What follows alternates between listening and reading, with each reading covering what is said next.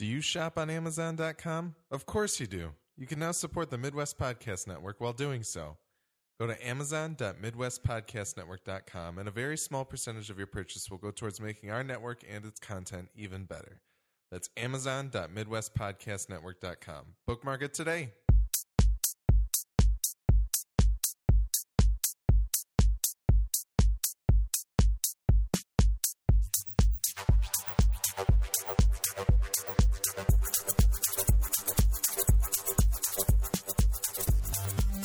Welcome to the Midwest Film Nerds Podcast. I'm Alex. I'm Nick. I'm Willie. Today we're going to talk about some listener feedback. We're going to do a what we've been watching. There's a little bit of film news to talk about. And finally, Willie and Nick are going to talk about The Shallows. Who directed The Shallows? I don't remember. I forgot his name. He name. did direct Orphan, which was really awesome. I will look it up eventually. We'll look that up. But in the meantime, feedback at MidwestFilmNerds.com is where you can write to us. Let us know what you think of the show and the things that we talk about. We're also at MFN Podcast on Instagram and Twitter. And please go to MidwestFilmNerds.com and go to the store in order to buy your Midwest Film Nerds apparel and also donate to the network. That would help us out greatly. Gone to Texas is still going. We just posted episode 6. That means there's 4 more left in this season of Preacher. You're still going to Texas? We're still going to Texas. And season 2 was announced. So we're going to be going to Texas for a while, I hope. How's the journey been so far? It's been good. Good. It's been pretty good. It I is. think we're both, as me as the non-reader and Nick as the reader of Preacher, I think we're both pretty happy with what we're watching. It's very cool. Yeah. I will watch it when it hits Netflix eventually, Yep. and then I'll be able to go back and listen to you guys talk about it. So There that's you cool. go. Something to look forward to. Cool. Yep. Let us know what you think of the show. I will. G2tpodcast@gmail.com. So Just tap you on the shoulder. you can do Hey, that, Alex. too. What This about is good. this? This is pretty sweet. I'll be like Chris Farley on SNL when he interviews Paul McCartney. He's like, remember when you were in the Beatles? that was really cool. Yeah. All right. So, feedback. We got some feedback from Yoop quite a while back after his wedding. You. So let's listen to that real quick. Hi guys, thanks for mentioning our wedding on the podcast and even dedicating an entire segment to it. The word you were trying to pronounce is gefeliciteerd and it means congratulations in Dutch. Of course I made sure there was some movie themes playing during the wedding. Eva's dad gave her away on the Shire theme of Lord of the Rings because we both loved that movie and it's one of the first movies we watched together actually. Also during the ceremony the song Married Life from the movie Up was playing. We love that montage and it's a very good movie theme as well. To answer your question about which Kill Bill is better, I prefer Kill Bill 1 because it's a great fight with the crazy 88 and a beautiful anime sequence. And my favorite movie with a wedding is About Time. Rachel McAdams' character reminds me a lot of Eva, so it's very hard for me not to love that movie. Well, thank you, Sai, and long days and pleasant nights to you all. Thank you, Yoop, for your message. You're welcome for having a segment and for the congratulations we gave you. Absolutely. Yes. Thank you for being a long time engaging listener. Yes. And having like the coolest accent. Absolutely. In the biz. I still don't know how to pronounce that word. Nope. Even though you said it. I couldn't pull it off. No, it's just not in our tongue. I really appreciated the Dark Tower reference. Oh, yeah. That he made right at the very end. The Shire theme, that's funny because it's not fun. That's an awesome thing to have your wife given away to. It's great. But when I went on this like cruise thing in Alaska, like a short day cruise, and we stopped at this island to have dinner. And there's just like this big beach with these really flat rocks that are good for skipping. And there was just a dude sitting out there with like a penny whistle or something playing the Shire theme. It was. I'll show you guys the video because You got a video? I got a video. Oh, that's awesome. A very short video. But, See, that sounds ridiculous to me. No, I it was- would just start laughing. yeah, that was ridiculous. But So Yeah, that's awesome. Also, that song from Up's really good too. yeah. About Time is a movie I didn't really think about because for some reason I categorize like I remember saying I wanted it to be more of a rom-com, but it's really more of a coming of age, and so it's kind of like I didn't even think about it when it came to wedding movies, but. Yeah. Well, that was a great message. Yes, thank you, Yoop. On to our next piece of feedback from Tommy. Tommy wrote in with email with the subject line, bad news. Oh, no. Yes. So Tommy said, hey, fellas, I've been listening to you guys for a while, and several movies have come up regularly. One of them is Tron, 1982. I have recently acquired HBO and noticed that Tron was on there waiting for me. Without hesitating, I started watching with great anticipation. The MFN reference for this film definitely had me expecting something special. So what did I think? It is unwatchable. The performances are very corny. The digital landscape is painful for looking at more than 10 minutes, and the story doesn't make any sense. It seems like the only way one would be able to enjoy it is due to nostalgia. I'd like to understand why you like it so much. Please don't revoke my MFN membership. He said 82, right? Tron 82? 82, okay.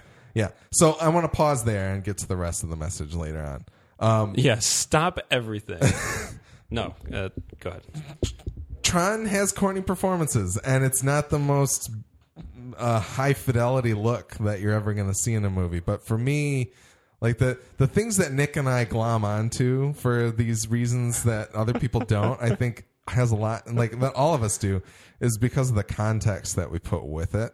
Yes. And thinking about Tron as like the first abstraction of what is going on inside a computer is one of my main draws to that, and kind of the, like, if you went back to where computing was at the time that Tron came out, it would seem nuts, but the fact of the matter is that Tron kind of like predicted or headed the curve of like what interaction with computers was like.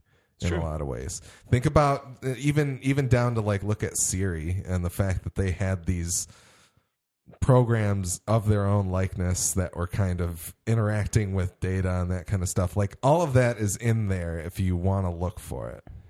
Yes, yeah, that's the thing that frequently comes up, and I even joked with Alex about, because we were talking about going to see The Legend of Tarzan together the other day, and I didn't end up getting to go. But I said, yeah, it's getting blasted on Rotten Tomatoes, and Alex said, yeah, it is. And I said, you know, it might be another one of those Edgar Rice Burroughs stories, or just another one of those movies that for some reason Alex and I really latch on to and love, but no one else does. Yeah. And Tron, see, it's interesting because Bruce, that was Bruce who wrote that, right? Tom. Bruce is on Gone to Texas. Yeah. Okay, that's why I had Bruce on the mind. Hey, Bruce if you're out there. Yeah, Bruce Boxleitner, who was glorious. Yeah. Sorry, Tom. Didn't mean to get you confused with Bruce. I don't think nostalgia is a factor because I had not seen the original Tron until like 2009, 10. When we watched, when did Legacy come out? It came out in 2010. Okay, I had not seen Tron in total until the night that we went to go see Tron Legacy at midnight when it came out. Sure, that was the first time I ever watched Tron. I think probably myself as well. Yeah, we had the VHS tape growing up, but my mom hated Tron, so we never watched it. Yeah. She was always like, no, you guys don't watch that. I think it was purely my dad just watching Tron and loving it. So it's no, I wouldn't give nostalgia any credit really on that one. I think it's I really appreciate the level of imagination that it has. Absolutely. Like it's very, especially like you said, for the time. Really think about 1982 and like you said, the way computers worked and what we actually knew about them and the way.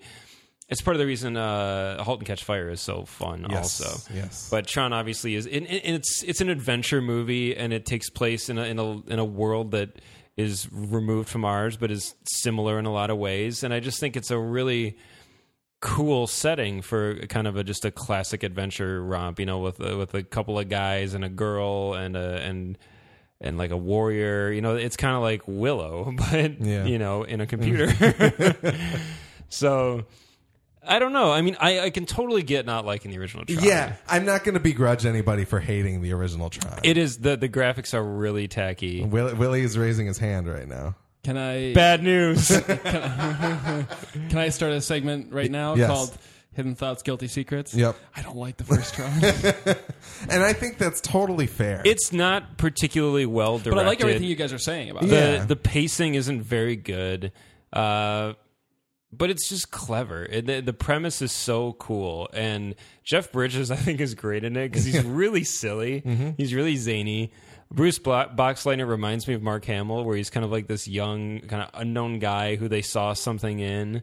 and he's not very successful, kind of like Mark Hamill. But Mark Hamill's obviously doing a lot better now, Yeah. and he's always had a very healthy VO career. Yep. Which I think Bruce Boxleitner also got into a little bit. Yeah, and he was I in mean, he was in like Babylon 5 was yeah, like his... yeah, and I think he was in Wing Commander or something also, something like that. Anyway, I like it because I really like the people that are really into the franchise. I like that Jeff Bridges kind of digs it. I like that Bruce Boxleitner like really enjoys it, and obviously he kind of has to because it's like his thing. But I want to know if Tom has seen Tron Legacy. And if he has seen Tron Uprising, probably not, because you and I are the only people that have watched it. Yeah, we're the only... Although I think fine. Tron Uprising might be on Netflix again or something like that. But, I wish. Yeah. Yeah, Tron Legacy, watch that one. Let us know where you're at on Tron Legacy. Because I think... Because we'll let you know where we're at. I do like Tron Legacy. Yeah, so Willie does. We might have similar feelings, Tom. Yeah, yes. and I think it's kind of... I wonder if we will look back at Tron Legacy in 20 years and people will watch it then and think the same things that you are thinking about Tron right now. Potentially. It's just entirely possible. But I don't know. I don't know. Tron Legacy is so funny, man. I remember you and I just hyping each other up beforehand because we watched the original Tron, and then we went to go see Legacy, and we were both just like, oh, God, it was probably the lamest conversation ever. We were both just so stoked because we were like, oh, my God, it's been 30 years. Just imagine how advanced the computers are now. And like, we were like, how incredible was the world going to look and all this stuff. We were just with the real world parallels between the movie and how technology actually has progressed is so sweet. Yeah. Anyway, Tom, watch Tron Legacy. Yeah, please do. I hope he hasn't seen it yet, because that's the way to do it. Is Yeah. watch the first one and then watch that one. It's not like Tron is a movie that I will just pop on to have fun and watch. That's kind of like I'm going to sit down and watch Tron Legacy 2 kind of thing, and I want to double feature them. That's kind of the only time that I really do that. But Tron's a door into this universe that kind of just fascinates me to no end. Absolutely. And Tron Legacy stands totally fine on its own, but it's so much more rewarding if you've at least slogged through the first one. The little callbacks and things and just the emotional payoffs. The arc for Flynn is it's awesome. Just totally worth sitting through the first Tron.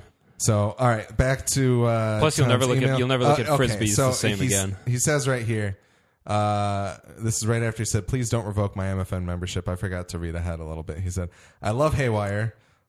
Points from me, but from nobody else, Tom. I'm sorry. And enjoyed the first 20 minutes I saw of John Carter. Please watch the rest of John Carter. Yeah. Yes. That being said, I'm still looking forward to seeing Tron Legacy. Joe Kosinski has a good vision for films, and Olivia Wilde is an underrated actress. There you go. Drinking Buddies. There you I saw go. Drinking Buddies, and it's good. Yeah, I like Drinking Buddies too. Moving on, I saw a boatload of movies this weekend. 4th of July 2, Independence Day. The Free State of McConaughey, Warcraft, and The Neon Demon. Of those four, I can only recommend The Neon Demon.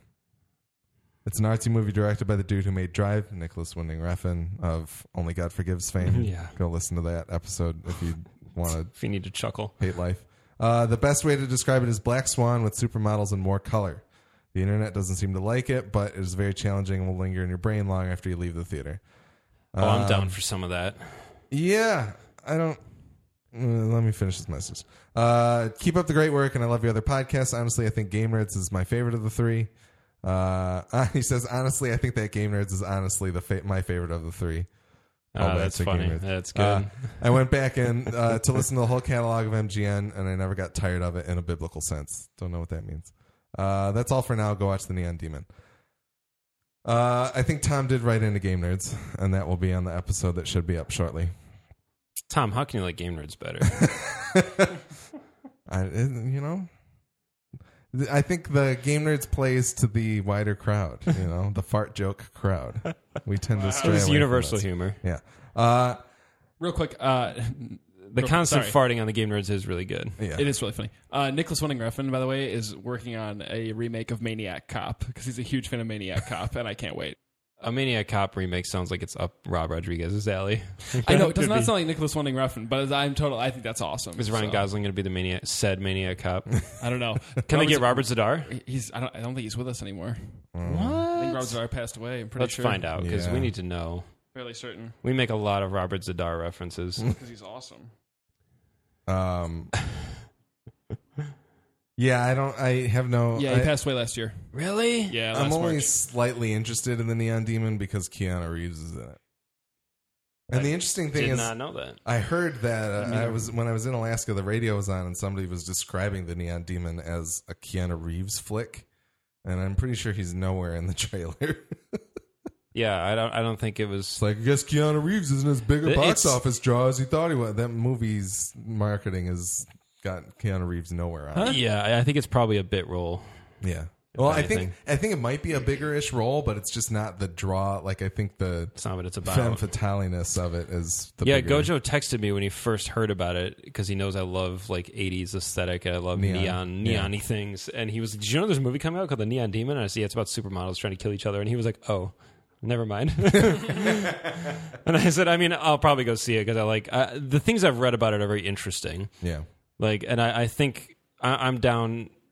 I've been watching a lot of just like stuff lately, like Warcraft and The Shallows. I want to watch some art house Chew on bullshit. something a Yeah, little I want more. to chew on something meaningless We can and do that. We paint can do it that. paint it as something meaningful. Next week is kind of open-ish, so we can figure something out.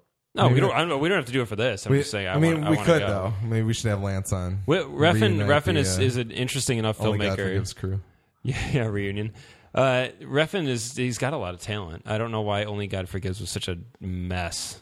Yeah, they were talking about this on the Slash Filmcast a couple weeks ago, and they were what's they were wondering if Drive is the outlier. No, because Bronson's in his- good, Okay, and Valhalla Rising is sweet too. and I've heard good things about the Pusher films as well. Yeah, You know, in a lot of ways, though, I mean, Only God Forgives. I realize he's made more movies than before Drive, but in a lot of ways, Only God Forgives is kind of his sophomore effort in some ways because Drive is the one that he broke through with, Yeah. really broke through with. Yeah. So sometimes it happens, the sophomore slump thing. Only you know? God Forgives. It's just I was reading a lot of reviews and stuff about it, and people were talking about like how great all these great. And I was like, guys, it's okay to say it's bad. It's bad. Come on. Yeah, that's one of those ones where it's like, did people say it's good because it's the guy who made Drive, or did they It say had it's good because they and liked it's it? Ryan Gosling also. Yeah. It had moments of things I did like, and I think Rick kind of like it. I think so. I think the more you like David Lynch, the more you'll like Only God Forgives. Like if you're really into David Lynch, you'll probably take away more. I think you still won't really love it, but you might appreciate how bizarre some of it is. on the Tim kind of liked it too, I think. the Flickster app or whatever I'm in here, the first review that pops up is Wesley Morris from Grantland, and he says directors are always digging around in their psyches for material. David Lynch, yeah, so it's totally a David Lynch kind of. Yeah, definitely. Yeah. It had moments I liked, but there were like 3 of them, and that's not enough. Yeah, I don't think I liked any of it. It had some good Cliff Martinez soundtrack. I do had remember some of the some, original score was good. Had some great Korean karaoke. Yeah. But anyway, Lots of fascinating karaoke segments. thank you, Tommy and you, for writing in. Yes. Feedback at MidwestFilmNerds.com is where you can do that, and we'll talk about what you say on the show. At length. What we've been watching. Nick, what have you been watching? Nothing. Nothing? Too busy. Okay. Willie, what have you been watching? I watched season 4 of Orange is the New Black. It's not very good.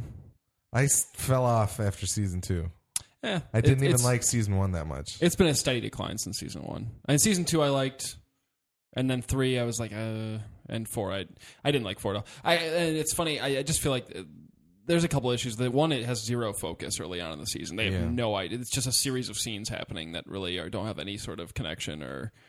And then it finds its footing a little bit, and I was like, okay, here's where it's going. And then I don't know. To me, it didn't. I didn't like this season at all. I thought all the social commentary and stuff was so heavy-handed.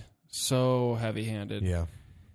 I mean, I can appreciate it when you've got kind of a black comedy, like it's a dark comedy. That's this show is, yeah. And I appreciate it when you can lace some of that with some little jabs at at the world as a whole. But these ones felt so forced. So to me. every prisoner who's in there, like every woman who's in there, has some kind of story that touches on like a major social.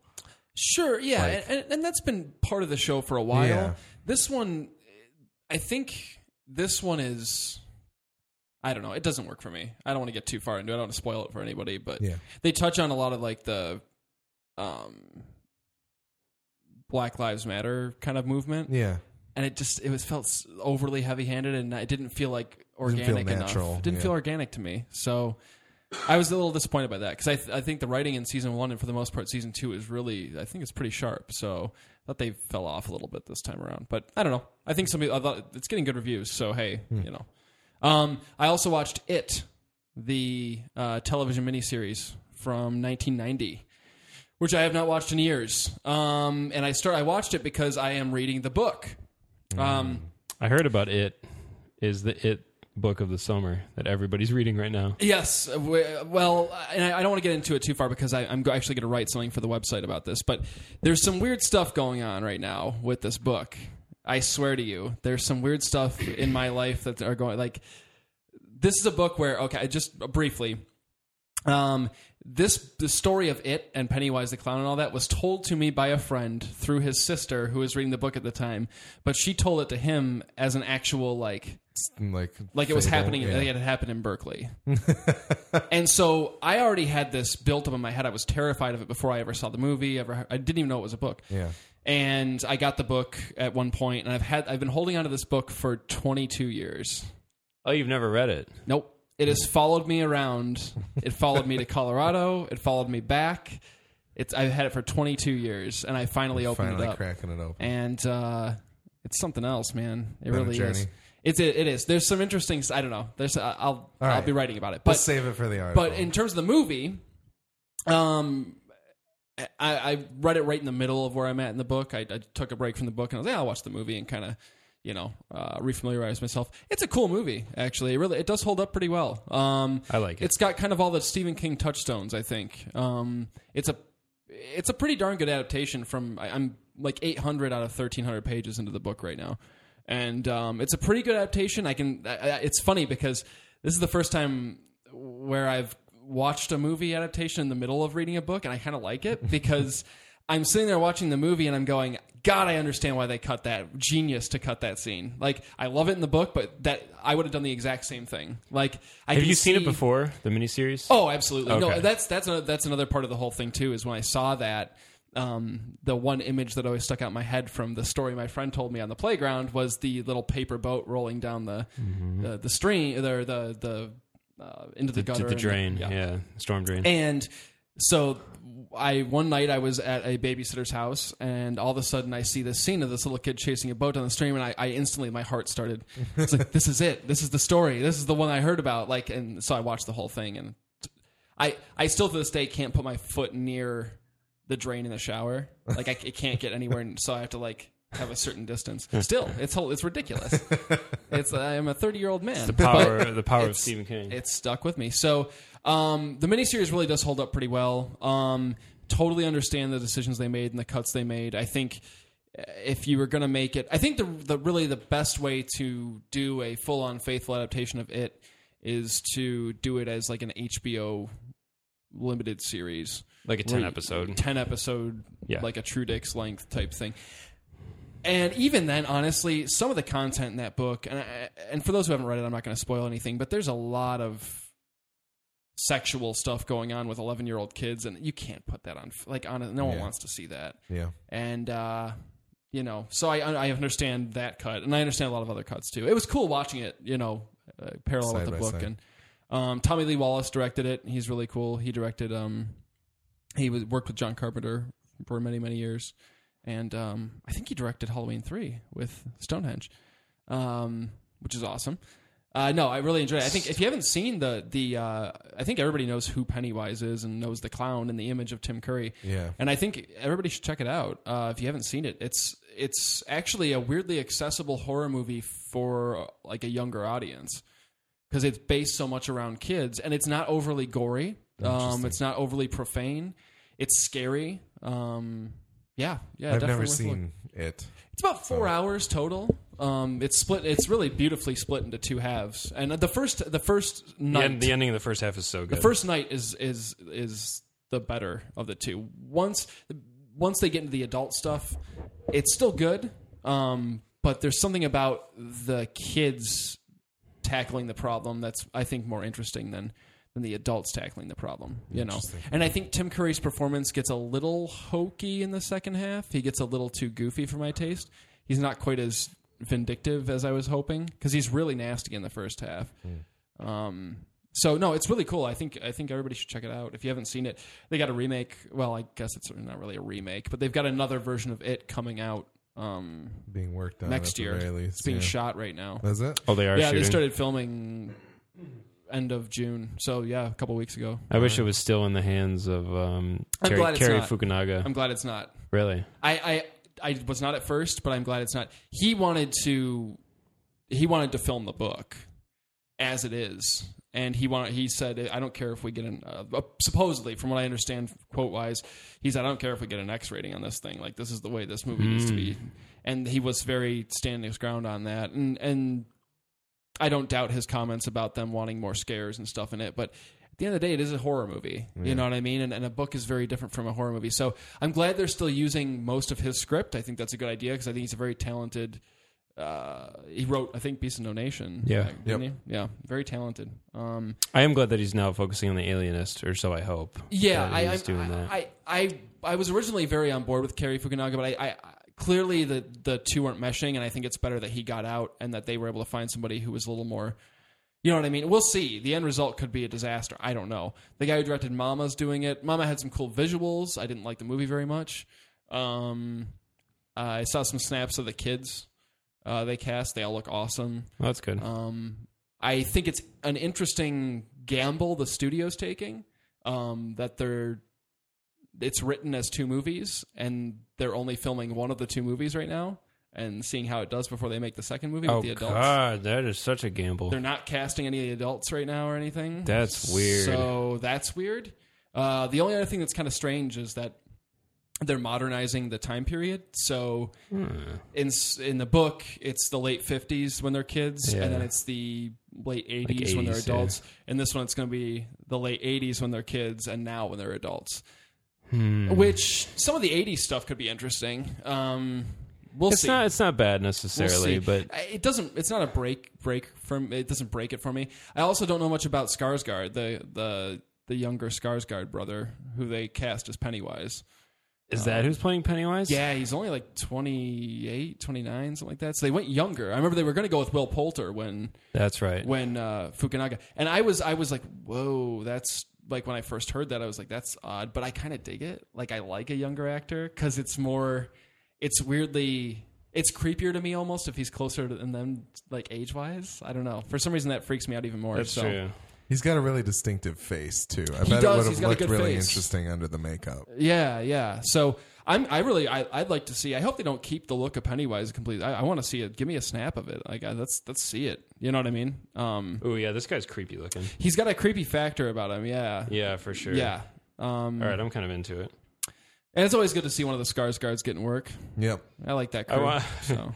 It's too bad we didn't get a Ben Mendelsohn Pennywise, but he was he was like on the short list, right? Was he really? He was one of the top names. That would have been so good. Yeah, that would have been really but good. I really wanted him to play a good guy at some point soon. At some point in his life, instead of like the ultimate villain, because like you said, everyone knows who Pennywise is. He's and I will say this: has anybody read the book here? Nope. Alex, you don't read.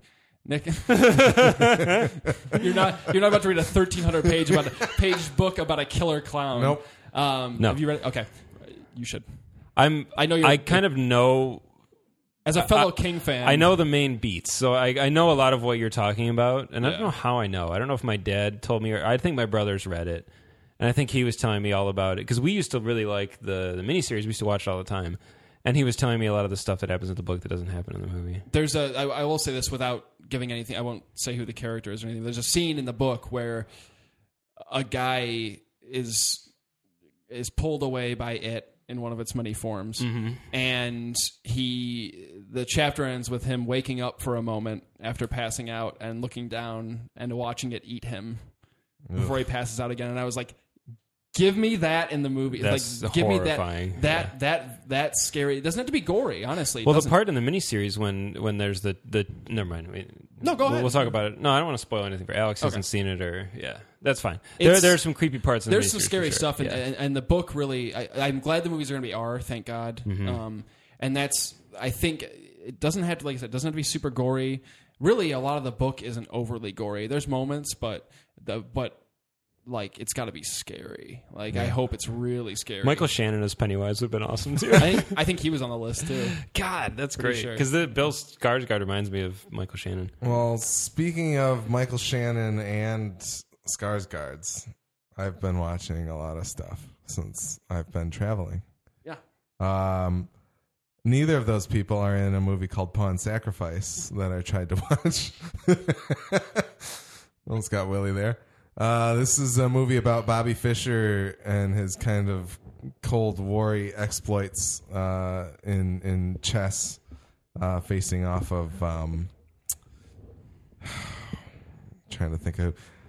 So is this technically a sequel to the Searching for? I don't Searching for know. Bobby I've Fischer. never seen that movie, but Every time I think of Bobby Fischer, I'm sorry, I think of the SNL skit where they're doing the Will Ferrell and they're doing the Bobby at Fischer the chess Where is tournament. he? I don't know. Yeah, Yep. it's really good. No, so Tobey Maguire plays Bobby Fischer and Liev Schreiber plays Boris Spassky, who is kind of the top Russian I am Russian chess chess player master. back in the day. And I couldn't get through this movie. I got through half of it, and I just was like, I don't really care about this, even though I like chess. I don't know. It was weird. There's been a lot of love for Liev Schreiber on this podcast. He's always someone that I'm interested in what he's up to. And he's great. Maybe the problem is that I think the first half of the movie is Schreiber light, and it's maybe backloaded with Schreiber. So I would like to go back at some point. And It's a great song title, Backloaded with Schreiber. Schreiber Light. Are these beers? Beer commercials? Midwest Film Nerds Beer Co. So yeah, I want to go back to that at some point. Directed by Edward Zwick. Oh, Edward Zwick. Last Samurai fame. Really, really like Edward Zwick. So I want to go back to it, but it didn't quite catch me halfway through. A couple weeks ago, speaking of Michael Shannon, Here we go. Tom suggested 99 Homes, and I finally sat down to watch that. It's Michael Shannon as like a real estate mogul, and Andrew Garfield as a man who's kind of lost his house to the subprime mortgage loan deal, that whole kind of thing. It's a pretty compelling movie. I like it quite a bit. There's some great performances. Michael Shannon's at his slimiest, and that's a great way to watch Michael Shannon. Absolutely. Just oozing. Yeah, Andrew Being Garfield. birthed would be ideal, unlike the Matrix. Yeah, wires coming out of him. And, yeah, anyway. Unplug Michael Shannon. Laura Dern's in there as well as playing Andrew Garfield's mother. That's awesome. And everybody in it's great. I think it's a very compelling story. It is a cool companion piece with The Big Short. I was going to ask if it was going to be that. I think it's a very interesting. It's like a fictionalized, like kind of more focused viewing of that issue in The Big Short. So they're good companion pieces for each other. But I definitely recommend it. It's on Amazon Prime for free. So That's why I 99 checked Homes it is out. kind of the micro and what's the other one? The Big Short is Big the Short's macro. like the macro. The Yep. whole okay, Yep. cool. I like that. I also watched Hello, My Name is Doris, which is that Sally Field, Max Greenfield movie that came out not long ago, directed by Michael Showalter of Wet Hot American Summer fame. What? I'm waiting for your. Is it? It was good. Okay, It cool. really reminded me of like a smaller, like a more personal and smaller scale Walter Mitty.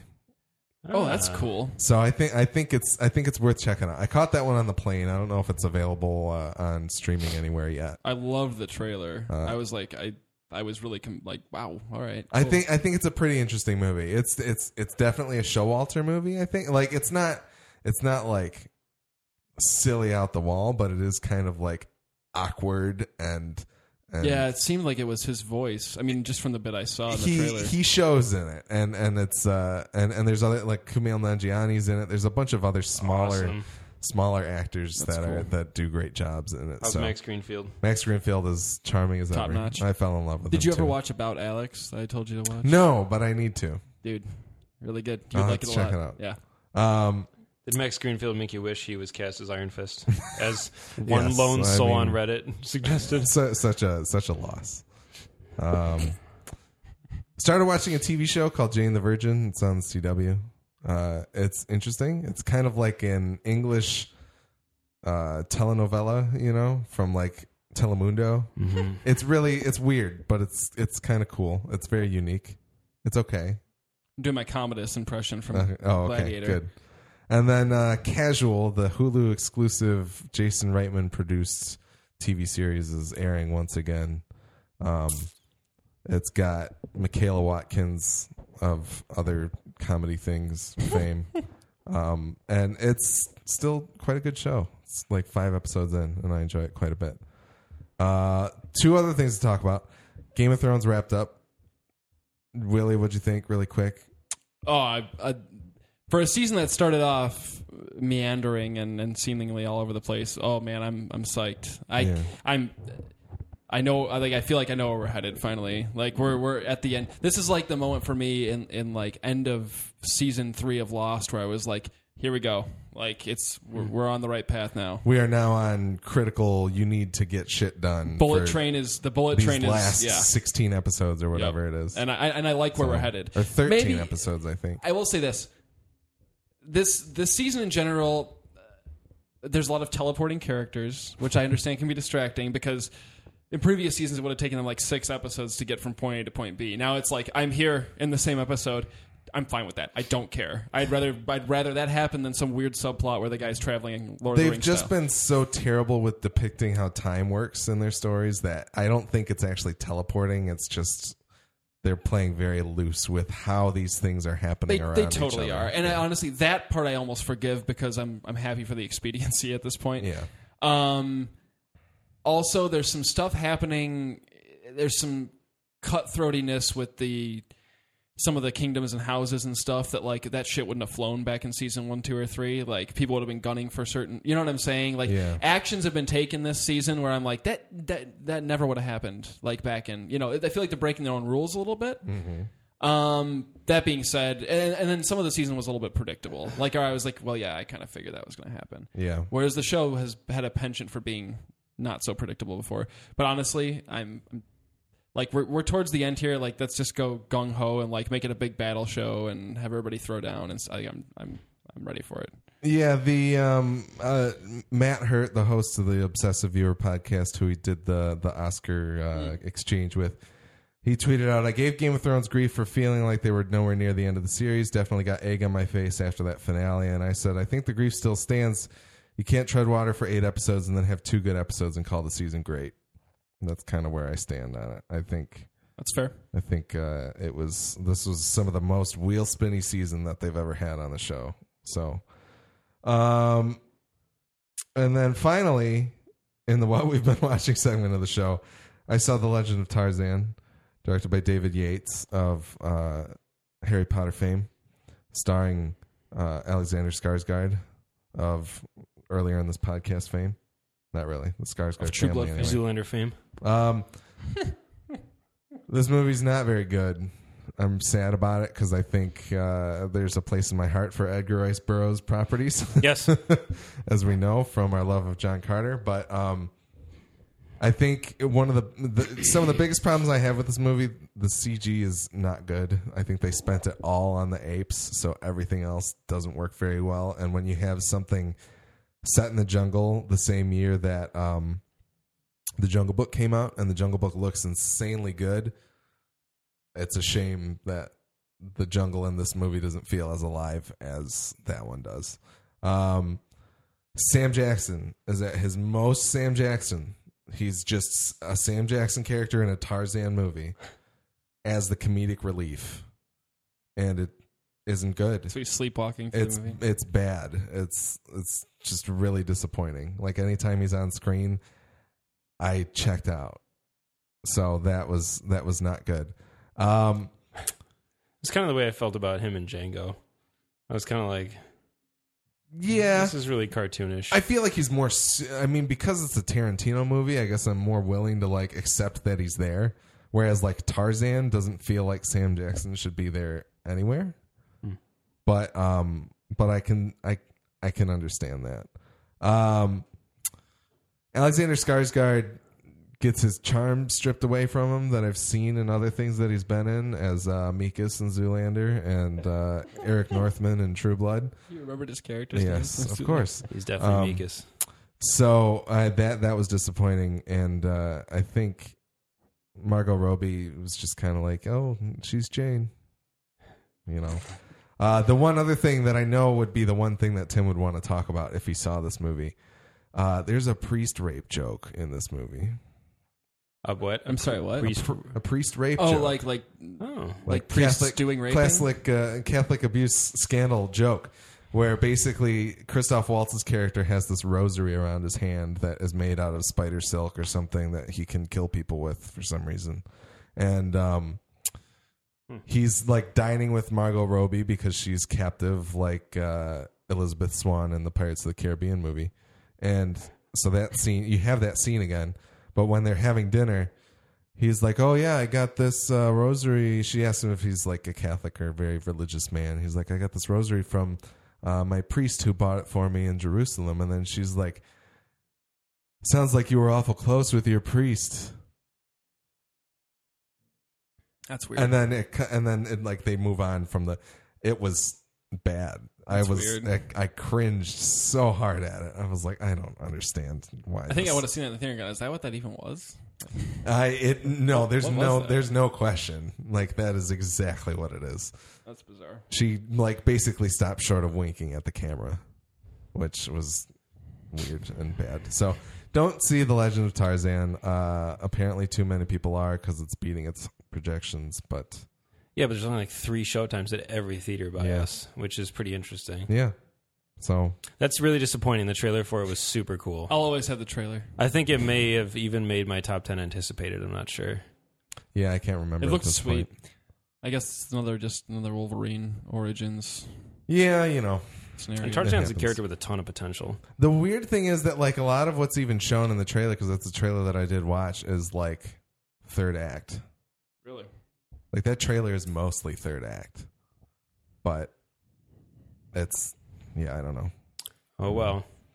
Anyway, that's enough of what we've been Reboot watching. in 10 years. Yeah. Really quick, Anton Yelkin died when we were off for our little break. Very sad freak accident that happened. I just wanted to talk really quick about some of our favorite Anton Yelkin performances. This is so dumb. Yeah, I agree. It's so dumb. yeah. Like, super dumb. Yep. Like In this, a year of dumb deaths. Yes, this one honestly I think is the one that bums me out the most, though. And it's not because I was a bigger or not as big a fan of it as anybody else. That doesn't matter. Like, he was so young. Yeah. He was like so promising and had been like, I thought, really killing it in general with his choices and stuff. Mm. It was a total accident. He did nothing wrong. Like, horrible. Yeah. But he's awesome. Alpha Dog. I still haven't seen Alpha Dog. Really First one I want to. remember seeing him in. Really? Yeah. He's There's really a JT good. movie I haven't seen. That is bizarre. It's the only movie I actually kind of accept him in. Besides Southland Tales, of course. Yes. He's really good in Alpha Dog. He like is the most sympathetic kid on the planet. He's got those like puppy dog eyes. That He is good. Yeah. Brilliant casting because he like you feel so bad for him the whole time. Let's see, what else did I really like? Green Room just recently. Green Room very he was recently, awesome in Green Room. And you know, there's actually a movie called Fierce People that he did with Diane Lane and Donald Sutherland and Chris Evans. I really liked that movie. I haven't watched it since it came out on DVD, but he gives a really good performance. Yeah. And he plays well against all the actors he's with. Charlie Bartlett, another one that I liked him in quite a bit. Him and Robert Downey Jr. have crazy good chemistry in that movie. Yeah, I don't know. Nick, any favorite performances? No, you know, I was never really a huge Anton Yelkin fan. I thought he was fine, but I don't know. I never saw him in much that really made me go, wow, I love that kid. The one thing I was actually really did like him though, he has a very good impression of Michael Biehn in Terminator Salvation. Yeah. Incredible. Yeah. Yeah, it's so good.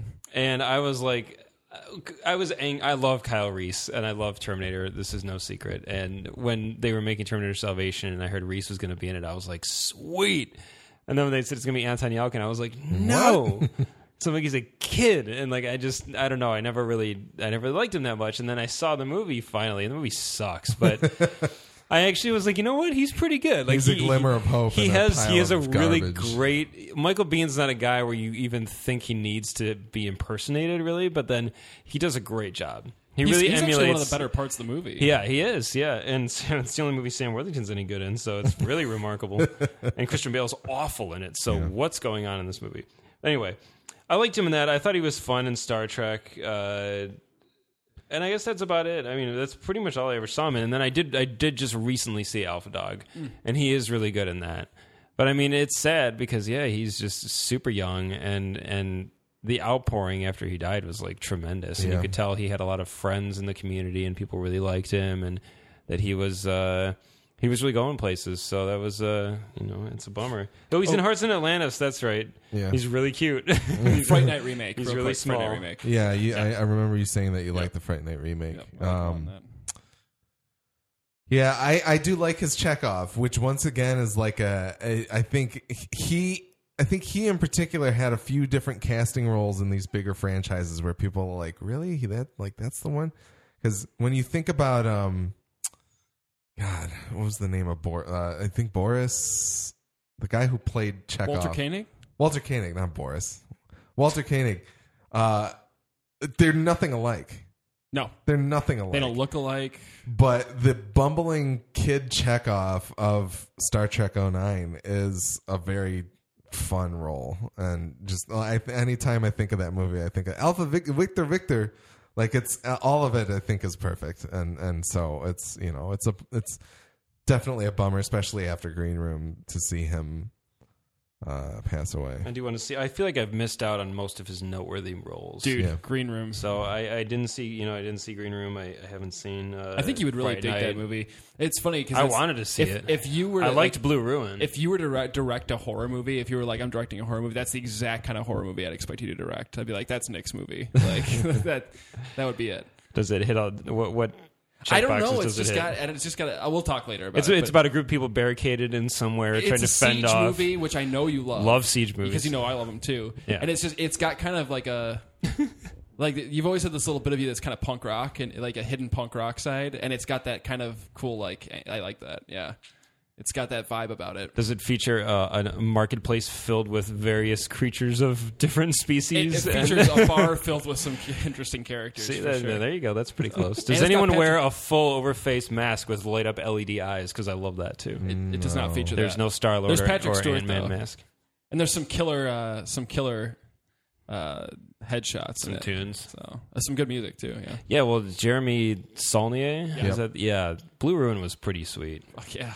The first act of Blue Ruin, the movie could have ended, and I would be totally satisfied. Like that, it's really strong. The lead from Blue Ruin is in Green Room too. Oh, is he? That's really cool. And he's got a cool role in Green Room. What's that guy's name? I know he has can a never Dwayne remember. something. Is that his name Is in it the movie? Jamie something? I can't I don't know. remember. I know he's got a strange. He's name. cool though. He's a cool actor. Yeah, that Blue Ruin was a thing for Yeah, sure. I'm psyched for you. I want to see what you think of Green Room. I'm just waiting for you to be like, dude, I would never direct a movie like. you're gonna come back and be Macon like, Blair. Macon Blair. As Dwight in Blue Ruin. Cool Dwight was name. his name in the movie. Gabe that's right. in Green Room. Yeah, Anton Yelchin. Too bad. And Macon in Murder Party. Yeah, anyway, Anton Yelchin. We will miss Star you. Trek 3 will be. Star Trek 3 will be be sad. your swan song, and Yep. we'll see. I've heard good things about people who have seen scenes of the movie and That's not a just the start. trailers. So they were saying that it was better than anything that was in Into Darkness, which is a low bar, but Well, Into Darkness had a pretty great moment of Benedict Cumberbatch carrying a minigun and That was sweet. jump kicking people, and I was like, yeah, this is pretty cool. Yeah. When he's Yeah. fighting Klingons. It also had the moment that was lifted from Dead Space 2, which was also pretty cool when they were. shooting through the Yes, debris yeah. field. Yeah. Yeah, I don't know. I guess I'll see Star Trek 3 now because Anton Yelchin is no longer with us. Yeah. Yeah. All right. It's really sad.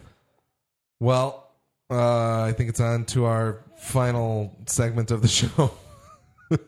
Unless you listen on past the music, because there's a little There's more a bunch of discussion stuff. after that. Yeah. But Oh yeah. Nick and Willie, you guys went to go see Je me connais seras. There you go. I don't know if that's true at all. The Shallows. This is the director of Orphan and Nonstop and Unknown And House of Wax. and House of Wax. Which I actually have seen the House of Wax House of remake. Wax, like 09? Yeah. 05. Is it 05? That was just on TV yesterday, and I was like, I love this movie. Like, it's, Yeah, I've House actually of seen Wax, that movie. 2005. That's a relatively recent horror movie I've actually seen. it's kind of a cool, yeah. I used to think Elisha Cuthbert was super sexy, so I was like, I'll watch it. Whoa. Yeah, that's right. She's the one. Yep. All right. That was okay. It was creepy. Yeah. IMDb synopsis for The Shallows says, a mere 200 yards from shore, surfer Nancy is attacked by a great white shark, with her short journey to safety becoming the ultimate contest of wills. Blake Lively is the star of the film, with a bunch of other smaller roles as well. Nick, what did you think of The Shallows as the resident shark fearer? I don't know. I think that's one of our original bonding moments is the fact that we both hate the deep. Oh, Yeah. that's So true. I have I don't think it's even an irrational fear, because if there's a rational fear, it's to be afraid of giant predatory aquatic things. And the only irrational thing about it is that you live in Michigan. Yeah, we don't have any of those things up here. But I don't care. I won't go if No, I think it's a fair, yeah. well, what's really funny is my girlfriend just came back from a week up north on the lake. Up north, for those of you who aren't from Michigan, means going to pretty much everybody's family in Michigan. Either someone in your family or one of your best friends, their family owns a cottage or a house on a lake. Like, everybody does. and sometimes it's not even north. Sometimes it's out west. Or Yeah, I mean, from the Metro Detroit area, it's generally in a northerly direction. Yeah. But mid-Michigan and northern Michigan are just chock full of thousands of inland lakes, and everybody owns property on one. And so around here, you can just say, I'm going up north, and everybody gets it. And they know generally what that means you're doing. So we just came back from up north, and my girlfriend was the one who also wanted to see The Shallows, which is funny because she goes to a movie once every 3 to 6 months, probably. And actually, this is how infrequently she goes. She was like, "Yeah, that's fine. We can go. I'll buy it." And I was like, "Okay." And then it was like $21 for the 2 tickets, and she was like, "What? You do this how many times a week?" And I was like, "Yeah." So. But then after we saw it, I was like, well, we're going to be on a lake in like a couple of days, and I don't know if I'm going to really want to be on or around the lake, because giant water things really scare me. Yeah. Even small water things sometimes do. And so this movie, I saw the trailer and I started sweating. Like, it freaked me out. And I've seen some Jaws is a phenomenal movie. Mm-hmm. That's just a great film all around, top to bottom. And it does have some scary moments. I've seen Jaws at least a dozen times in my life, and there are still moments in that freak me out. And I've seen the two noteworthy ones are Jaws and Open Water, and I think of the nighttime scene in Open Water when they're just in the water and they know the sharks are around and it's pitch dark and you hear thunder, and then when it lightnings and you see fins going around them, and that's it, just in the lightning. Yeah. I almost jumped out the window when I saw that movie just to be near the earth, because it's so effective. Like, there's just that notion of being out in that space where humans are not really evolved to really be too successful. Like, this movie could be like Michael Phelps and he'd be fine. He would just beat the shark to shore and he'd be great. But he's the one guy that can do that. For the rest of us, we're pretty helpless in water. Even if you're a strong swimmer, even if you haven't been attacked by a shark, you don't belong there. Yeah. Yeah. And it's funny because I really love science and animals. I was always really into biology as a kid, and I knew a lot of animal facts, and I know all about sharks. And I know that they don't attack people, and I know they don't want to eat people, and that they bite people because they don't have hands, and they use their mouths to check things out. And that's how people usually die, is that they just get bit and then they bleed out. I know all these things. Doesn't matter. This is still the ultimate horror movie experience for me. And so all that said, like, I went and sat in the theater, and I was just stroking out the whole movie. Like, I was so anxious. I like closed my eyes multiple times, and I never do that ever. This is the only like movie you will hear Nick talk about this. Yeah, I'm not a jumper in really scary. Like The Conjuring, super scary. Loved it. Never looked away. I'm not like a jump scare guy. Like I never jump. It's more of like an internal like, oh, Yeah. and that's about it. It's like there's a really funny Vine, if you use Vine, that says like, when you're reading a scary book or something, and it shows this guy just looking at a book. Or it says when you get to the scary part of a horror book, and there's a guy just staring at a book for like 5 seconds, and he goes, "Ah!" Like, and that's it. That's how I usually am in scary movies. But the shot, like, was looking away, and I was like looking through my hand at one point, and like, there's one part near the end of the movie, I closed my eyes, and I was like, and my girlfriend was laughing at me, and I was like, I can't help it. Like, this is my greatest fear. Wow. So all of that said, the movie does a pretty good job of fulfilling those fears, and the first act especially is like pins and needles when you're just waiting for something to happen. And the director, the only other thing I've seen he made is House of Wax, so whatever. And he does a really good job though of kind of, because everyone knows, they know Jaws, they know shark movies, they know kind of how this works, that you see the fin, that you get the sense of it, you get the underwater shot of someone's feet, you know all these things. They're tropes that, despite the fact that there's not that many of these movies really, they're so ingrained in our consciousness as a film-going society, that he just needs to just flex that muscle just a little bit, and it's effective. Like, you don't need to do much, and the less you do, really, the better. And that's the thing, is once the shark is established, I immediately got less scared. Because once you see it, and once your expectation of it is calibrated, and you know what it looks like, and you finally really can see it as a flesh and blood creature, it becomes a little bit less scary.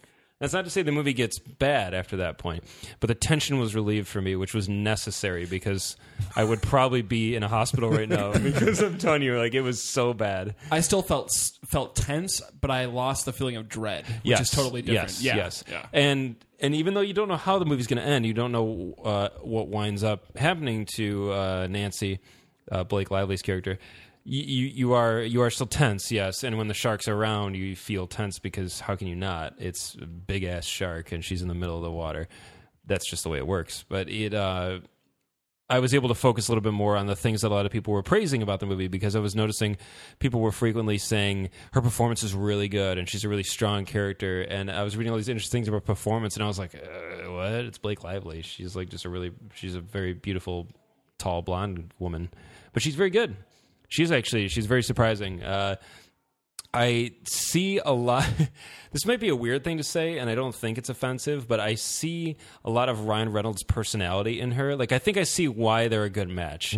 She has kind of the same sense of humor and the same wit. Like, she has a couple one-liners early on when she's talking to, like, her guide that reminded me immediately of Ryan Reynolds, and I was like, that's really interesting. Like, I'm not saying that she's lifting from him, or that he's just like, has dominated her personality in that way, but I think I see what makes them click, and I think that's really cool.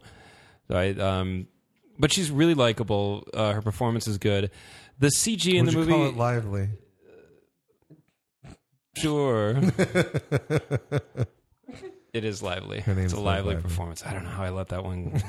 I don't know how I let you get to that one first. I'm disappointed. But the CG gets kind of terrible near the end. Like, there's no other word for it. It's like pretty like Deep Blue Sea. We ran out of money. Yep, kind of. We ran out of the little bit of money it took to make this movie, which is a little confusing. But it just goes to show you that less is more with shark films, I guess, if that's basically a genre now. And there are parts near the end where it just gets too unbelievable to even... It does a very good job of being very realistic, and the threats are very real. Like, she cuts herself on coral, and so she has a hard time walking on that foot now. Like, little things like that happen that you're like, wow, that would suck, and like, that's believable. You don't have any food, you don't have any water, you don't have any suntan lotion for God, because she's just sitting on that rock for a while. And near the end, it just becomes cartoonish and really silly. And then at that point, I was glad it happened, because I wasn't scared anymore, and I was like, all right, I'm just going to see how this plays out. And overall, I'm glad I saw it in the theater. I don't think it's a must-see in the theater. The only way you would benefit is if you want to be scared and you want to not be able to pause it or get up. Because if I had watched this at home, it would have been a really different experience, for sure. So I'm glad I saw it in the theater, I guess, because my reactions to it were so visceral. And on my own couch, it would have been a lot less so. Yeah. So I am glad I was trapped in the theater and just like couldn't leave. What's really funny is there was a kid... It was like a 14-year-old kid down the row from me, and he was just like leaning forward with his hands on his knees, just like watching it. And I was like, kid, how are you not scared right now? Like, it felt ridiculous. He was like his grandma, and I was like, man, why am I the one who's all sweaty and freaked out right now? Because as a kid, it would have scared the bejesus out of me. Yeah. So, but yeah, she's good. It's definitely worth seeing at some point. It does a good job. I feel like it's not really a genre like someone trapped. It feels like a found footage movie, if that makes any sense, even though it's not. Well, there is a GoPro in the movie that they use a couple times, but it did kind of feel that way. It felt like it was kind of there was like a shtick to it, like person trapped on rock with shark for a whole movie. What's going to happen? And I was expecting it to be hokier than it was, but they do a very good job of keeping it moving along and revealing things to you about her character and a situation that makes her really, really relatable. I was wondering, like, are there any kind of, are there any like flashbacks or anything of that sort that Not really. Kind cut of. away from that? Okay. Kind of. But I won't tell you much more without getting into it. Okay. There's almost like asides, sort of less a flashback, if that makes any sense. Okay. They give But- you ways to To relieve the mentally step yourself away from the rock for a minute. Yes. All right. Yeah, and there's things about her that start to work their way out throughout the course of the movie and her story. So so she actually becomes a character, Okay. and less just like, because you're like, okay, whatever. If there's a gorgeous blonde on a rock, surrounded by a shark, it could quickly devolve into just a exploitation movie, and you wouldn't care if she died. You're like, yeah, whatever, she's cannon fodder. But they do make you care about her, and they do make you root for her, which is the most important thing. Okay. Because I think it could easily be one of those movies where you wouldn't really care how it ended. You'll be like, whatever, if she dies at the end, I'm cool with it. But because she is likable and they give her enough depth, you actually actively root for her to beat the shark. Yeah. All right, Willie, what did you think of The Shallows? Historically, I do not like shark movies. That's like one of the subgenres of horror where I have zero interest in. I'm like, why is this even a genre? You know what I mean? Like, Yeah. it's been never done anything for me. Yeah, I think that about horror a lot. We haven't been kind to you. We'll try better. We'll try harder. We do the Shark Attack series of films. I think the two movies that Nick mentioned earlier, Open Water and Jaws, are really the only ones I like in the entire genre, and I think that's fair. This one can be added to the list. I really enjoyed it. I would watch a sequel in the vein of Aliens, where Blake Lively and a team of Marines show up at the Shallows to take out the army of sharks together. You know, That would be cool. Blake Lively and heavily armed scuba divers go down to hunt sharks. With harpoon guns? Yes. There's a video game about that, and it's hilarious. That sounds awesome. It's like a deathmatch game, and one team plays as sharks. You could choose your species of shark, and the other team plays as dudes with harpoon guns. It's amazing. I watched Gojo play it for a while, and it was hysterical. That's wonderful. It looked terrifying, though. Like, when he was the scuba guy, I was like, I can't watch this. It's too much. I really liked her. I really liked her character. I will say this. In regards to her character, and kind of Nick touched on this, the actions, the things like getting cut by coral and things like that. What I love about this movie that I think a lot of horror movies don't do is when I watch a horror movie and I really the ones that I really get freaked out or scared or unnerved by are the ones where I watch somebody making, I wouldn't say all the right decisions, because there's different decisions to make in any situation, but making decisions that make sense, making decisions that are smart or seem There like being some kind of seem like a underlying solid logic to way their- out, not the running upstairs instead of running out the front door thing. But I love these movies where they make the right decisions and still get hurt or still get set back, because those are the ones that you feel helpless and you're like, oh my God, I'd really be dead here. Because like she tried exactly what she should have tried. I didn't even think of that, and she still got screwed. So it's that's what really freaks me out, I think. Even more than the shark circling, it's the thought of like you put yourself in her shoes and you go, what would I do? How would I get out of this? You know? Yeah. And every good idea she comes up with, there's something that realistically gets in the way of that, Yeah. or something that maybe doesn't get in the way of what she's trying to accomplish right there, but she swims away from it a little more physically hurt or a little more tired or something that takes something out of her. And I like that. That's what freaks me out, is the idea that like, God, how is she possibly gonna like? Just every time she tries to get away from that rock, something goes bad. You know what I mean? Yeah. I like that. This movie made me feel an emotional attachment to a seagull, Yep. which I never thought Steven I'd have. Seagal. His name is Steven Seagal, and he's That's his name in the and movie. he's wonderful. That's awesome. He is. And I feared at times as much for Steven Seagal's life as I did for Blake Lively's character, and that's just because I love animals, and apparently I have an unnoticed love for seagulls. So. I agree with Nick. The CGI gets a little wonky. You know what's funny is that the shark CGI didn't bother me nearly as much as the hilarious, like, weird, plastered CG Blake Lively face on some of the surfing shots where I'm like, oh, that's not Blake Lively. That's so bad. Like it was like if the studio ran out of money when they were trying to do the Paul Walker thing to clean up Fast 7. Like it's like weirdly pasted on there. It's uncomfortable. There's moments where she looks at the camera and it's like kill me. It's like a still. It's so gross. The surfing parts were cool. The Like, surfing there was a footage lot of is excellent sweet stuff. surfing. There's a lot of movies about surfing that don't have nearly as good a surfing footage as this movie did. So I was like, oh, that's kind of cool. I actually started to, like, this is the first movie I think I've ever seen where I'm like, oh, I get the physics of surfing. You Like, I understood understand what they're surfing. doing now. It's kind of cool. They didn't sound like they're teaching you. They're just like the way it's shot and they slow it down for some slow mo and stuff. All the classic surfing movie tropes. But I don't know. It felt No, I agree. It was kind cool. of it kind of showed you how surfing works. It was cool footage, and they cut to moments of underwater footage during the surf segments because there's moments when you're underwater when you're surfing. I mean, when the wave comes over you, it was cool. Yeah, it would almost make me want to go surfing. If Yeah, I almost if was it like, wasn't damn, for that looks like it's kind of fun. Sharks. But yeah, I never will. Yeah, no, I really enjoyed the movie. I think it's cool. I think it's a legitimate kind of white knuckle thriller. We don't get a lot of movies like this anymore. Really tight, really compact. Please don't make a sequel. There's no reason for it unless it's her and Scuba Marines in the shark's nest with the queen shark waiting for them. Just make a remake of Aliens, but with Blake Lively stepping the into Ripley the character. Ripley role. Yeah, exactly. Oh man, I'm kind of into this idea. Yeah. You can even bring back Bill Paxton. He can be his character from Titanic. Can we cast James Remar and then replace him with Michael Biehn? Absolutely. Like a couple weeks into production. Absolutely. They have one shot of James Remar from behind, and then the rest of it's Michael Biehn. Lance Henriksen. Michael Biehn can play his character from The Abyss. It'll be like an aquatic Avengers. Like they'll all get There you together go. to fight these sharks. No, I think if you don't have to be into shark movies to like this. It's the silliest thing I've ever said. You probably shouldn't be into shark movies. This is a very, very cool thriller. It's not overly gory, which is nice. There's a little bit of blood, but it's PG-13.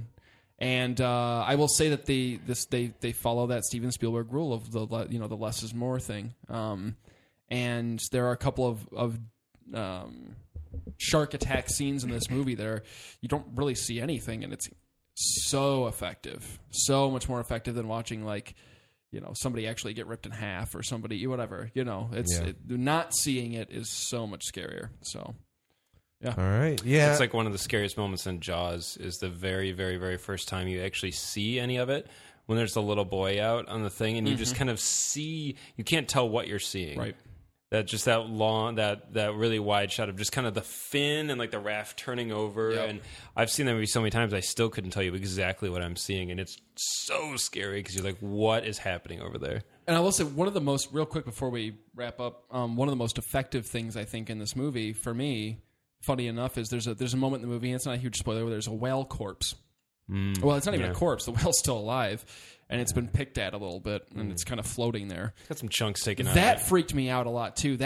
When she kind of comes upon this whale carcass, it's so unnerving. Oh, and yeah. Instantly, you're kind of enjoying all the surfing footage and the carefree attitude of the character and the other people that are surfing, and everybody's laughing and having a great time, and it's beautiful. It's a gorgeous beach. Wherever they shot that is unbelievably beautiful. Yeah. And then all of a sudden she stumbles upon this, and you go, "Ooh, that's right." It's like the kind of like wounded deer in the forest kind of feeling you Yes, get. Yeah. where it makes you feel really gross and Yeah. icky and uncomfortable, and you want to do something to help, but there's nothing you can do, and it instantly. And I think this is a directorial choice, and I hope it was, because it's really effective. It just instantly, it's like somebody just splashing cold water on your face. Like, no, motherfucker, you're in for a treat because you're about to get tortured for the next 90 minutes. Yeah, that part's really well done because Yeah. it definitely is. It's scary, and it's immediately like a red flag that something's wrong. Something's really wrong. And there's the Yeah. music cuts out, and you just see this whale with bites out of it, and all these birds landed on it, and she's kind of like, "Oh." And she goes I better go look and see what. Yeah, this and I'm is. like, please don't. Yeah, Please at don't. that point, I was like, I'm just sweating right now just talking about it. Oh God, Yeah. All right. it's too much. I did want to check it out. I almost did yesterday, but I kind of was burnt out after Tarzan. I think it's worth a look when it comes out on demand or whatever. You don't need your to see viewing it platform. in theaters, but you could catch a matinee Yeah. if you want to see. I mean, I think It's worth going and seeing in the I think theaters. it does benefit I don't from think being you in the have theater. to. If you don't make it, you don't make it. Yeah. But Yeah. If you're gonna ever see it, if you have an interest in seeing it, you should go for $5 at the theater at a matinee. But if you wind up watching it at home, do what Nick said. Don't. If you got to go to the bathroom, go to the bathroom. Turn the lights off. I'm not going to tell you to Turn the lights off. Put your phone damage away. yourself physically. Put your feet in a kiddie but pool. just sit 40. and just watch. We should bring Sit in your bathtub. Buy this movie on UMD. Sit in your bathtub. a TV out to the pool at the apartments Oh my god, and to watch it in the pool. I would not be able to do it. Oh my god. Screw that. All right. I will say, I will maintain. I asked when we would be working in Florida, I would ask like some friends, like, "What would you rather be stuck in the water with, an alligator or a shark?" And everybody would say an alligator, and I was like, "You're crazy! I would take the shark in a second." Like, as scary as they are, that alligator wants to kill me. It's Yeah. like, you're in my water, I'm coming. Like, you're dead. Yeah, it's interesting. The shark would be like, I feel like at the very least, bump into me and check me out, and then be like, whatever, you're too skinny, and then just go away. I feel like at the very least, if a shark attacked you, it'd be over very quickly. Like alligators do, like death rolls and stuff. Yeah. I'm like, Yeah. Either way, not a good situation. No. Remember? Yeah, like Willie said, this was like a thing. Remember when I'm doing your Chris Farley thing. You remember? Do you remember that one time? Like Willie said, this is an early thing that we bonded over, like a million years ago. And he told me, he was like, you have to come. God, it was so long ago. He goes, you have to come over and see this level in Resident Evil 4 where this like swamp, like giant thing attacks you. And I was like, no, man, I'm not gonna do that. No, dude. I think I finally did one day come over and see this level, and he wanted me to play it, and I was like, no, I can't possibly handle this. I remember being terrified of it. I won't go into that right now. Do you guys want to do spoilers or no? No, I'm good. If you want to hear him, you want to see the movie though. Yeah, I we mean, don't have to do spoilers. I don't think there's anything really to. The only thing I was just going to complain about a few things near the end. Your brain, there's an ice pack that your brain will explode Okay. Good to know. at the end. Yeah, there's a couple.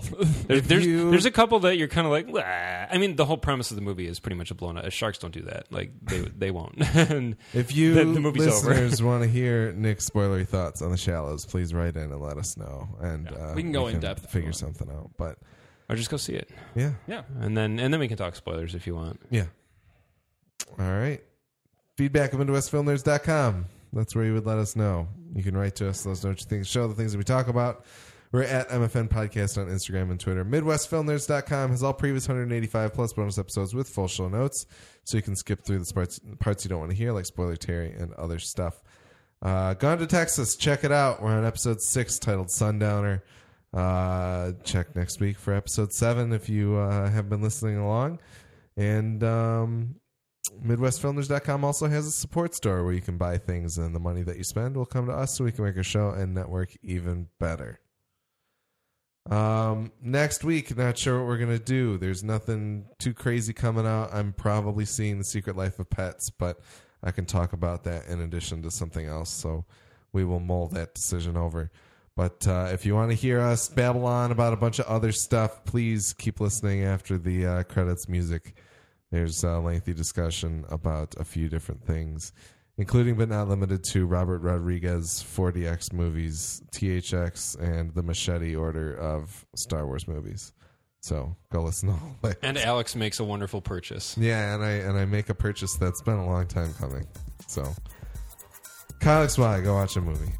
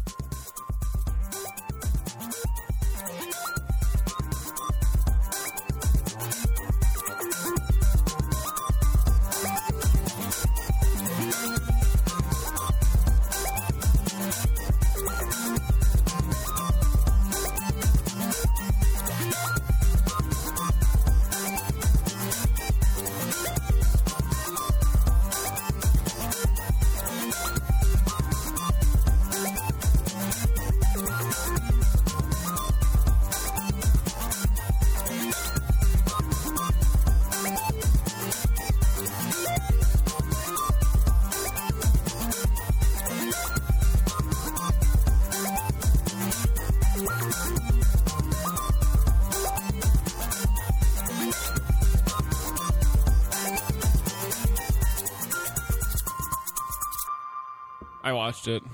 How was it? It's mediocre. mediocre, as everyone said. Just worse. It's just there. You grow out of Sin City. That's the thing. Yeah. I can safely say I'll never read those You books kinda, again. don't you kind of way- grow out of Robert Rodriguez, really? I think Well- I think there's a talented director in there. I think the problem is that he's too caught up in.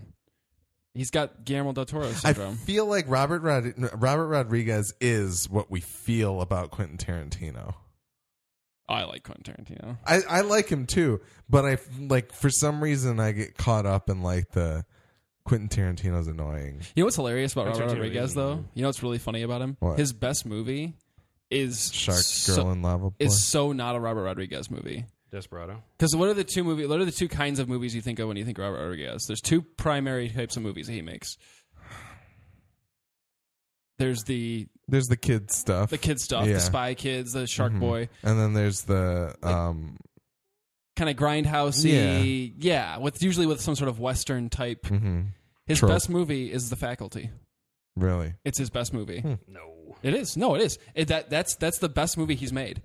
The Faculty is really fun. You know, I see why you like it the best because it's basically a teen. It's a horror. it's a perfectly contained story. You know what I mean? Like it's got a beginning, a middle, and an end. It's super satisfying. It's a nice 90 minutes long. It doesn't Have you ever seen The meander. Faculty? No. It's really stupid, but it's fun. It's awesome though. It's like If you want to see Jon Stewart as a villain, then watch that movie. I'm fantastic. down to see that. But honestly, I think that's his best movie. I mean, It is good, and it definitely falls outside of the typical Rob Rodriguez tropes. yeah.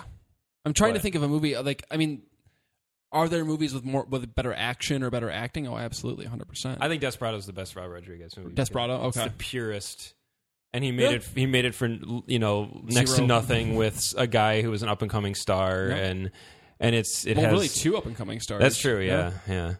And No, I mean it's a great movie. I'm not shitting on the rest of his filmography by any means. no, I don't think you are. I think I still like Rob Rodriguez a lot. I think he's got a lot of talent. He just makes too many movies for his kids and not enough for himself. He got weirdly fanboy too, and I don't like it when directors get fanboyish. Like, He also he just got a big head though. Like everyone's suddenly like when you've got guys like Tarantino and that praising you and saying like you're amazing, and you came from like doing lab experiments in order to fund your first movie. Yeah. If you come from really humble beginnings, I think you either hang on to that or you lose it instantly. Sure. And I think he lost it instantly, and his head got too bloated. And in a way, I guess it's good that because he apparently just really wanted to make Sin City 2, and he did it. He's like, Go for it. Fuck it, I'm Honestly, doing it. like, That's cool. I'm not offended by it. It's fine. But he does have talent. Planet Terror is so awesome. I just pulled I like up. Planet Terror. Planet a lot. Terror is so awesome. I just pulled up his IMDb to see what his upcoming projects are. and It's I'm like, confusing, right? It's like a thing of Mad Libs. It doesn't make any well, sense. no, like it's just the first thing I saw is the movie coming out in 2115 with Malkovich. Oh, did he do that? Yeah. God, that's so stupid. I hate that. What? Never mind. 100 years. The content of this film is currently a secret due to be revealed only when the title is released in 2115.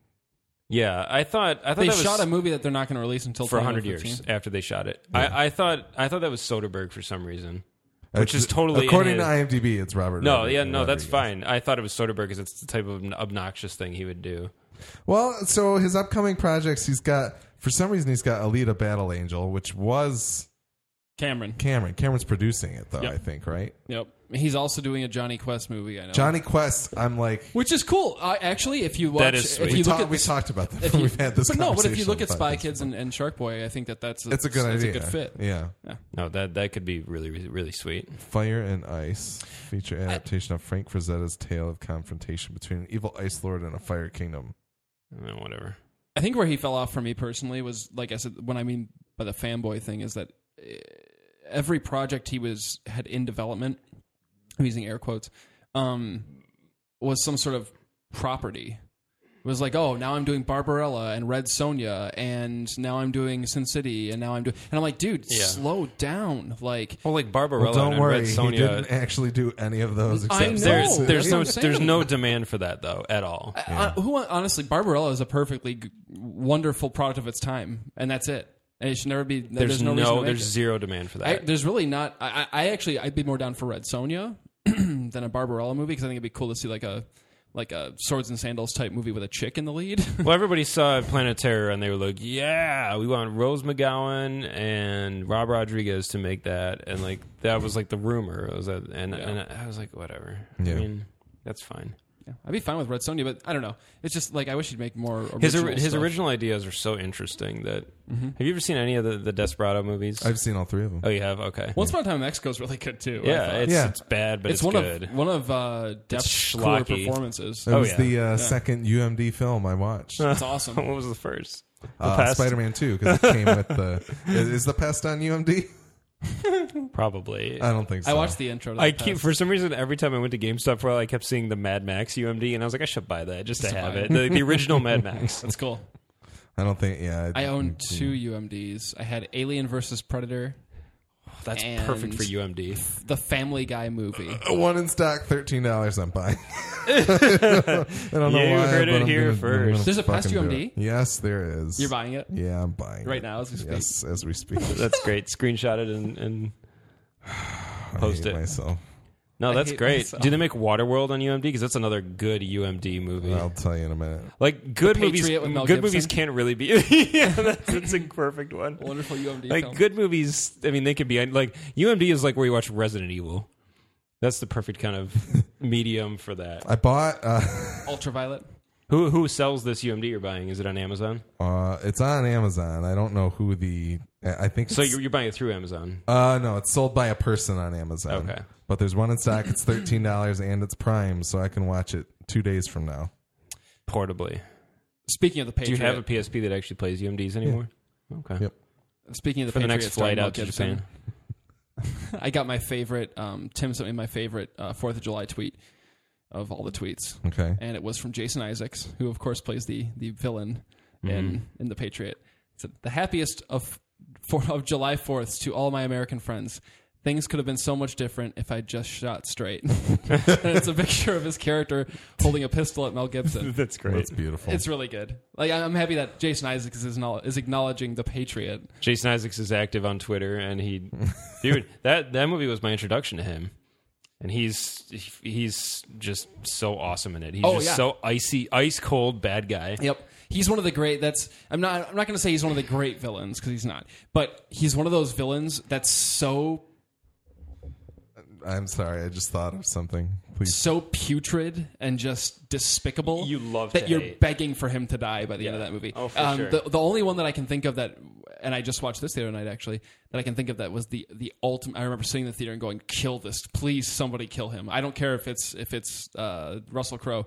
Is Joaquin Phoenix in Gladiator? Yeah. Oh, he is the amazing. worst. But It took it's- me- it but took it's me- such a good He's so performance. good. Yeah. But it took me a long time to like not hate him like as a person. Oh, yeah. I think I'm still getting over it. But. Jason, well, when because I was used to Jason Isaacs from The Patriot, and then when they cast him in Harry Potter, I was like, oh yeah, Yeah, that's perfect. really, really, really cool cast. I used to kind of picture when I was reading the Harry Potter books back in the day. I would picture Jason Isaacs as Snape. Like he was kind of what I envisioned. Yeah. He's also very good in Soldier. Fly. He is. He's a frequent. He's a good guy. Widescreen Anderson collaborator. They did Event Horizon together. Soldier. Yeah. Oh, God, Event Jason Horizon. Isaacs is in one of the Resident Evil movies. Yep. It's good. I was the thing that I thought of. John and Nick and Lance last week on Gone to Texas were talking about the Civil War, and they couldn't remember if Virginia was in the South. Yeah. It's just like I like the Civil I enjoyed learning about the Civil War in Sure. school, so I was like yelling at my phone when you guys Well, the funny thing is like yeah, but then- but it's one of those ones where it's a fact you've had hammered into your mind so much your whole public school education that you actually question it for a second. Like all it takes is for one person to say I don't know, and then you go, well, do I know for sure?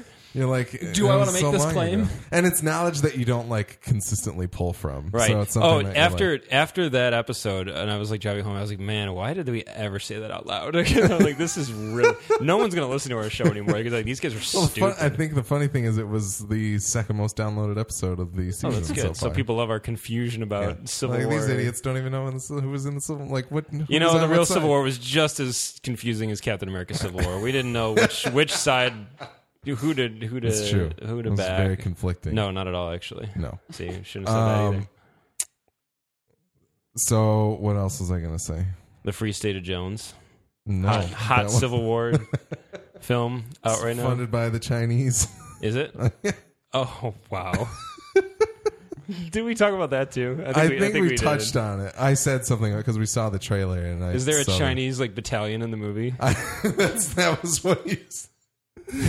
I like we haven't done this in so long. I know. I was thinking about it today when I was thinking about what we've been watching, and I was like, it's going to bring up something. I was like, I don't even remember what I've talked about on previous what we've been watching. I don't think we've done one in a Is while. there a battle scene set to Chinese Ninja Warrior? I don't know. It makes me really curious. Really, that's the only. Like, I love McConaughey, and I like watching Civil War related Could you stuff. imagine just ninjas like whoa flipping through the scene, trying to assassinate Matthew McConaughey? Oh my gosh! It just becomes The Last Samurai. Oh my! I love that movie so much. That is a really good movie. Yeah.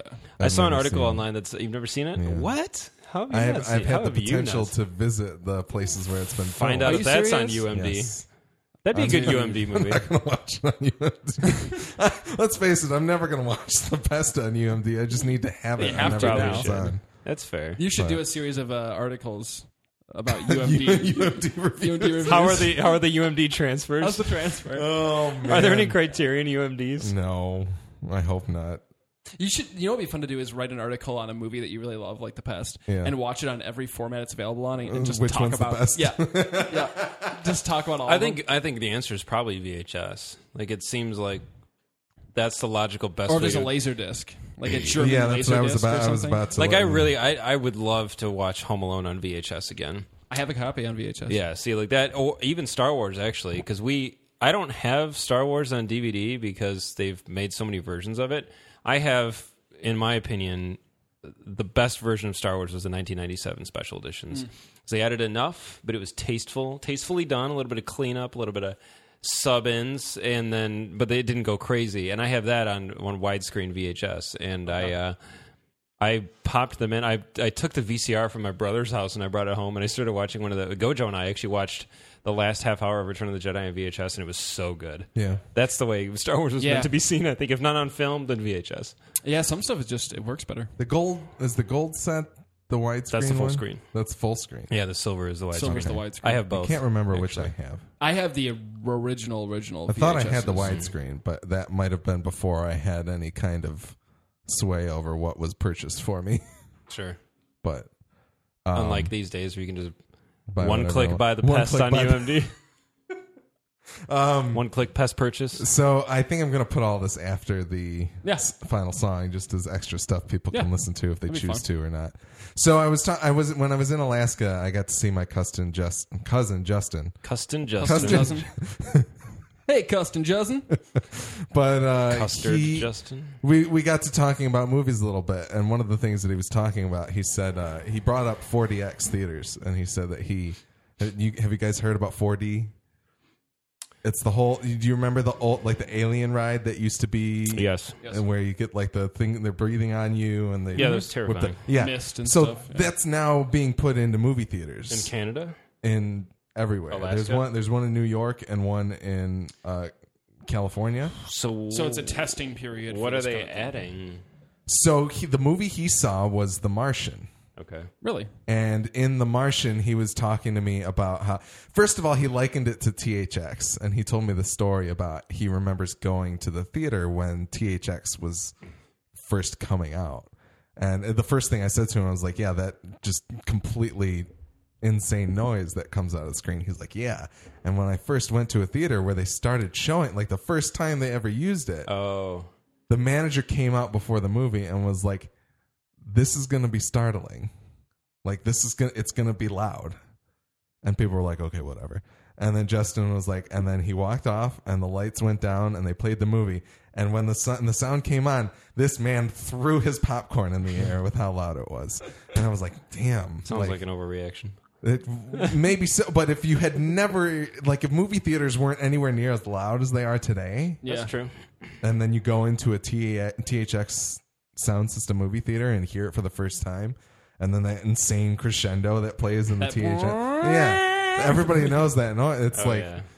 well, not everybody anymore. There's people graduating high school that might not know that noise. Yeah, now they But- just know the Sony is it the Dolby Atmos? Dolby Atmos, sound, yeah, which yeah. isn't nearly as cool. No, it's not. Like, I'm never gonna, like, in 20 years, I'm not gonna comment about that, but I'm still gonna know what the THX noise. I is. love that. That sound was horrifying, by the way. Oh, I loved it. To me, that was the cue that the movie's going to start. I loved it. I love that it's named after THX 1138 Yeah, too. it's Which cool. is I really always cool. I remember guarding my ears with how loud it was I in the loved it. movies I thought back it in the was day. But That reminds me, Gojo. I texted Gojo something. He asked me a question. I answered it for him, and people will say like text shorthand for thanks is THX, Yeah. and he said THX 1138. It was like his way of saying thanks. I was That's like, good. nice, sick THX 1138 reference. More 'cause- typing than actually typing out thanks. Yeah, exactly. So Justin saw The Martian in 4D, and he said that during the movie there were like they also can put, this is the stuff that Robert Rodriguez was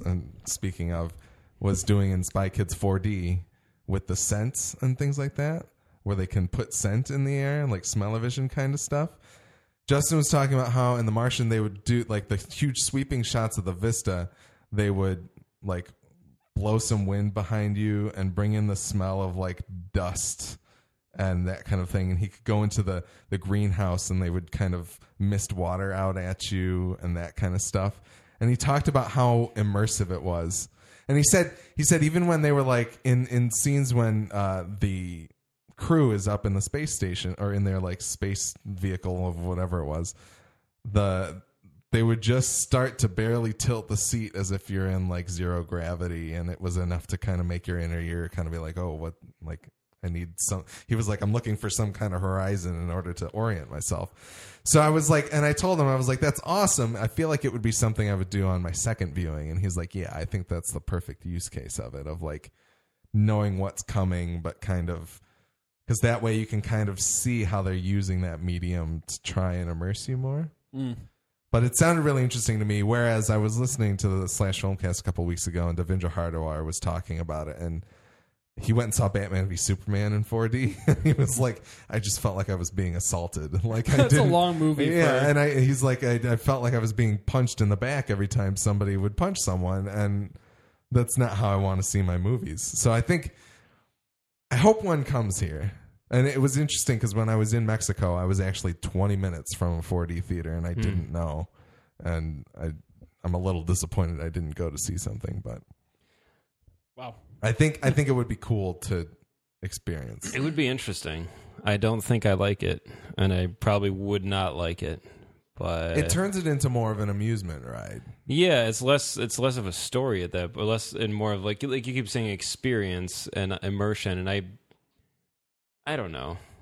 For certain movies, it might be like if they had that available when we went to see Warcraft, I probably would have been like, yeah, let's do it, because I don't care. But like The Martian, I think I almost bought a Steam box for Warcraft. yeah, that would have been great. But with The Martian, I'm like, I don't want to smell dirt and like, you know what I mean? Like I just want to watch the movie unfold But before me. that's why I think it would be my second viewing. Yeah, I would- yeah. It would, yeah.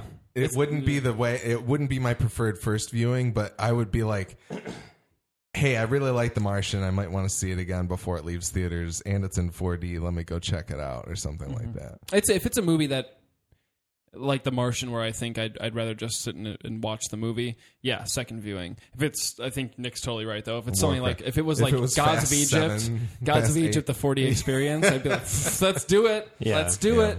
I could see it maybe being cool, and it would depend obviously on the chops of director, because I remember first seeing like the Sam Raimi Spider-Man movies, and some of those shots where he's swinging are just exhilarating. Like Yeah. you feel exhilarated watching them just because of the way it's captured. And maybe something like that, if like the wind was blowing, like that could be kind of neat. Yeah. But I don't know if I'd want it through a whole film, and I wouldn't want people to like be turning to each other. Did you feel that?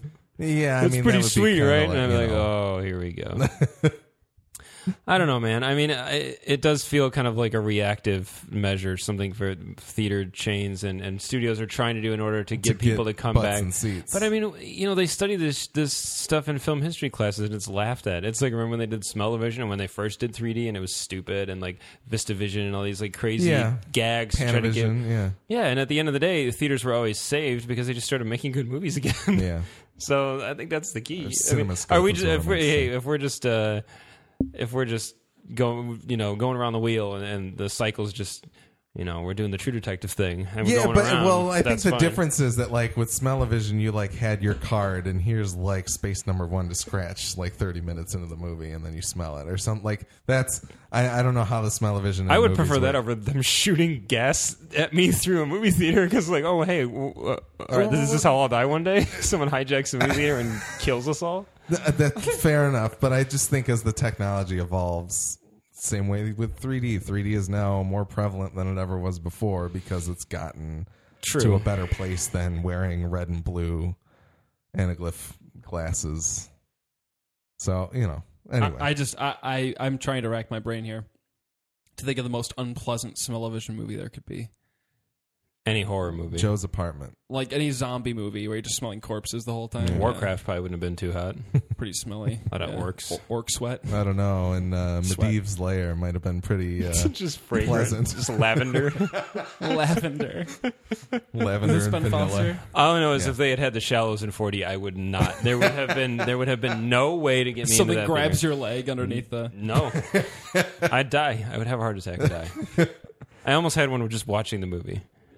So one other thing that Justin and I talked about, he has some younger kids that he was prepping for Star Wars, and he was one of the, he was one of the many people that I think as this was coming was kind of deciding how he wanted to show his kids the movies.